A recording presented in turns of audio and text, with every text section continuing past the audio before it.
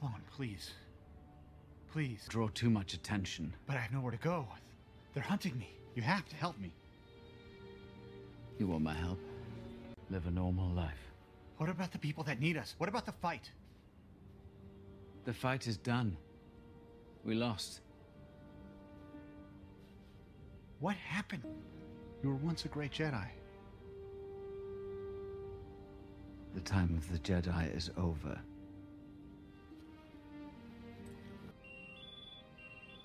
No leads. Whoever they are, they knew where she would be. They were waiting.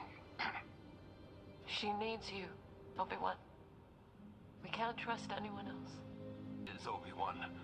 If Leia is I discovered... can't leave. My duty is to the boy. What about your duty to his sister? She's as important as he is. She'll be better off. You. I'm not the man you remember. Well, you're going to have to be. I can't leave the boy. This isn't about the boy, and you know it. Past. Move on. Be done with it. You couldn't save Anakin. But you can save her. And what if I can't? What chase after scraps? Scraps are all we have left. Then we should be hunting bigger prey. He is not yours to find. We are past this, third sister. I will not warn you again. You will forget this fixation with Kenobi, or I will relieve you of your duties. Is that clear? Yes, Grand Inquisitor. My pleasure. You think you're droids? It's good manners. You don't need manners when you're talking to a lower life form. Then I guess I don't need manners when I'm talking to you. It's only half. Please, I have a family. One more word, I take it all. Keep moving. And a whole army! No one's coming for you.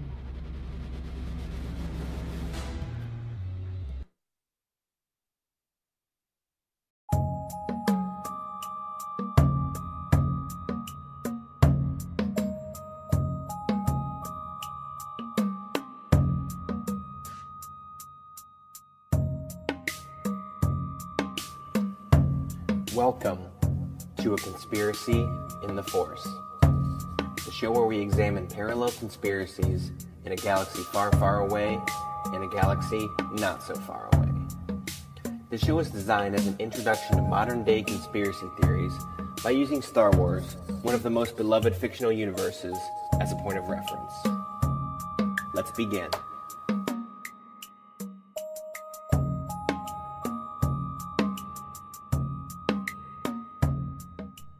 This episode is titled Obi-Wan, Number 1, 1, 1.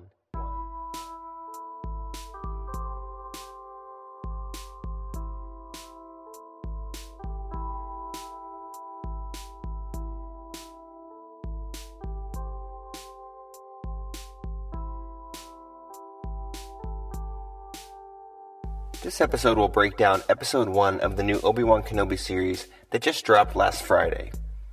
Since they dropped 2 episodes at once, this episode today will just cover the first, and Wednesday of this week there will be an episode on the second. I feel it's important to cover each episode individually because every episode has a unique story to tell within the construct of the overall story. So some context to start out with. This series takes place 10 years after the end of the prequels and 10 years before the start of the original trilogy. So that would place Luke Skywalker at about 10 years old at the time of this series. In this era, Obi-Wan is working on his long-term mission of watching over and protecting Luke with the intention of training him whenever he becomes the right age and is starting to become in tune with the Force. Yoda also told him during this time he should start communing with his long-deceased master Qui-Gon Jinn. The problem for Obi-Wan is that he has to keep his Force abilities to a minimum, as not to attract attention and blow his cover. There have been for the last 10 years Inquisitors working for the Empire that are meant to hunt down and kill all remaining Jedi who escaped the Order 66 massacre. So let's get into the episode itself.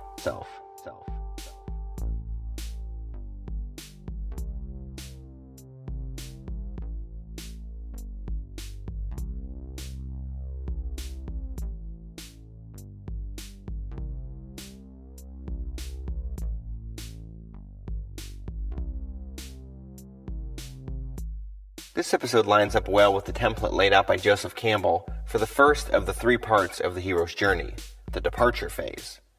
And actually the events here seem to parallel the events of A New Hope pretty similarly as well.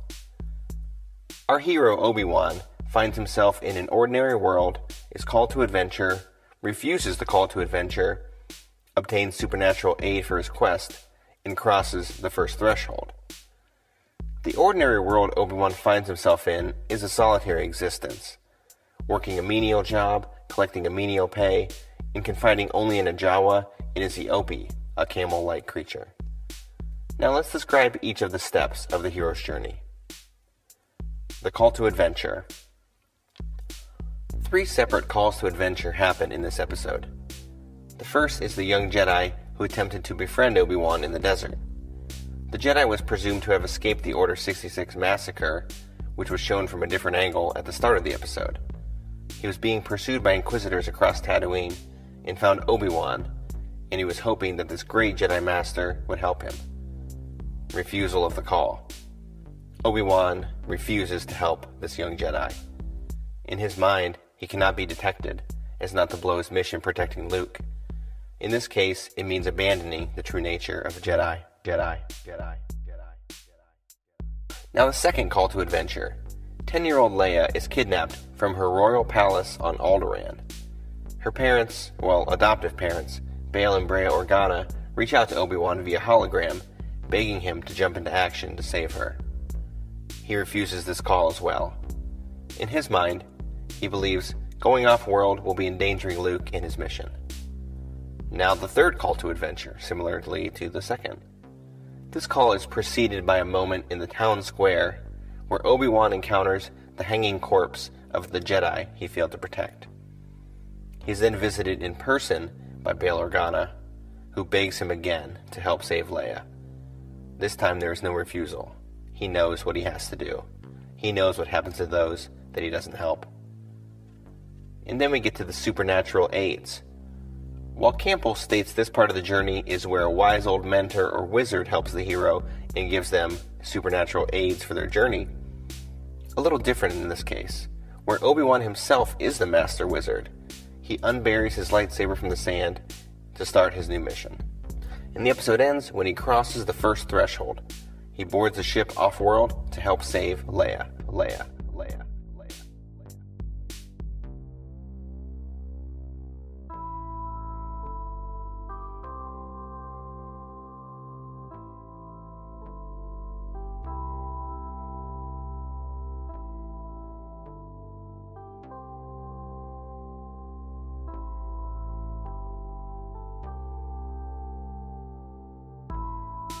Now, a lot of these are basic storytelling beats that we've seen time and time again using this hero's journey template, but I wanted to go through it here specifically to contest some of the scrutiny I've been hearing about the show so far. Comments ranging from, they're making Obi-Wan too soft, or they're making him look weak. I think it's important to understand where he is coming from in this series. He is somewhat lost and isolated, and he isn't really sure what the right thing is to do. And honestly, I don't think they made him look weak.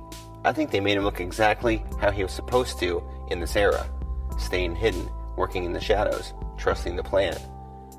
Also, it's interesting to note that he was unable to commune with Qui-Gon in this episode, so that begs the question of if he was even ever able to commune with Qui-Gon at all up to this point in the story. If he wasn't able to commune with him, or to get in touch with Yoda through the Force, which could have set off the Sith radar, you would assume that Obi-Wan has lost some of his connection to the Force. Now, the apparent parallel to Luke in The Last Jedi is there when you talk about losing your connection to the Force, but we're not going to go there. This series actually makes sense of where the character is at and his motivations and reasoning. Now, as mentioned previously, the parallel to A New Hope is pretty striking, specifically the first half of the movie. Luke is called to adventure, refuses, says he has to stay on the farm, collects a lightsaber, sees a tragic death, which then catapults him off-world over the first threshold. Similarly, Obi-Wan is called to adventure, refuses, says he has to stay on his mission, sees a tragic death, collects a lightsaber, goes off-world, and crosses the first threshold. Interesting parallels. Now, just a few other random notes. I can already see with Episode 1, a strong racism narrative is being pushed with the Reva character, the Inquisitor named the Third Sister. Now, right off the bat, before I go any further, I will say I'm a fan of this character. She seems pretty badass. The other two Inquisitors seem to look down on her, especially the Grand Inquisitor. He tells her several times to know her role and not to talk back to his authority. Now, I don't think it's coincidental at all that the Grand Inquisitor character has the whitest face out of all characters we've seen in this series. Reva is a black woman. Now, I talked about it on a live stream the other day, but I had always thought that the Empire had a disdain for females in general, which is why they were never in positions of high authority. And so far this series seems to back up that statement. Another thing we should talk about is Bail Organa telling Obi-Wan that Leia is just as important as Luke and why she needs to be rescued. I'm not really sure how to take this bit of dialogue. In the end, really in the story, it's Luke and not Leia that gets Vader to turn to the light side and save the universe. But also Leia is quite instrumental with the rebellion throughout their fight with the Empire. Even in the sequel era, Leia seems to be of importance and prominence. But, let's be honest, throughout all of Star Wars, we're given the impression that Luke is the biggest hero of them all. So I somewhat disagree with Bail here. Now let's talk about droids. I've talked a lot on this show and other shows I've been a guest on about the predictive programming inherent to Star Wars when it comes to robots and droids. My thought has and will always be that this type of sci-fi wants us to think fondly of droids, as they can help save us in certain situations. Just look at R2-D2 in the original trilogy. In this show we see young Leia essentially being friends with the droid, and also thanking a droid. Her uppity cousin calls a droid a lower life form. And while he is being pretty self-righteous, I would say he's right. Droids and computer systems and robots are lower life forms. They are. Hell, they aren't even life forms at all.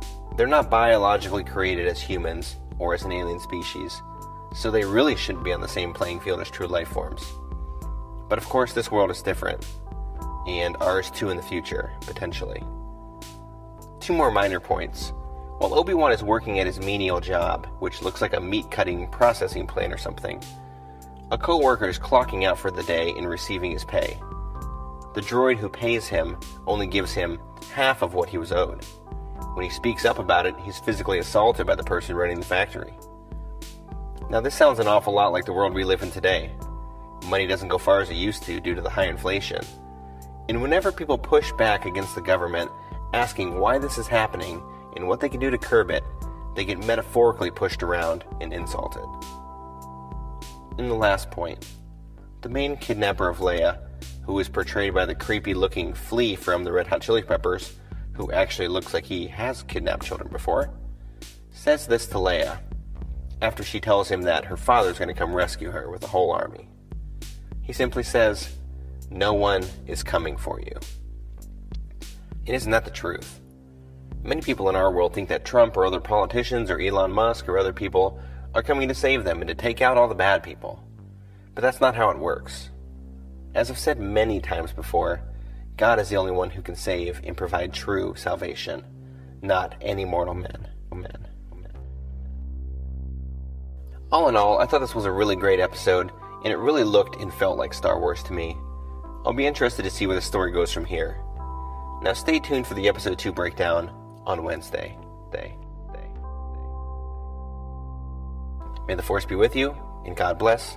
I hope you have a great Memorial Day with your family.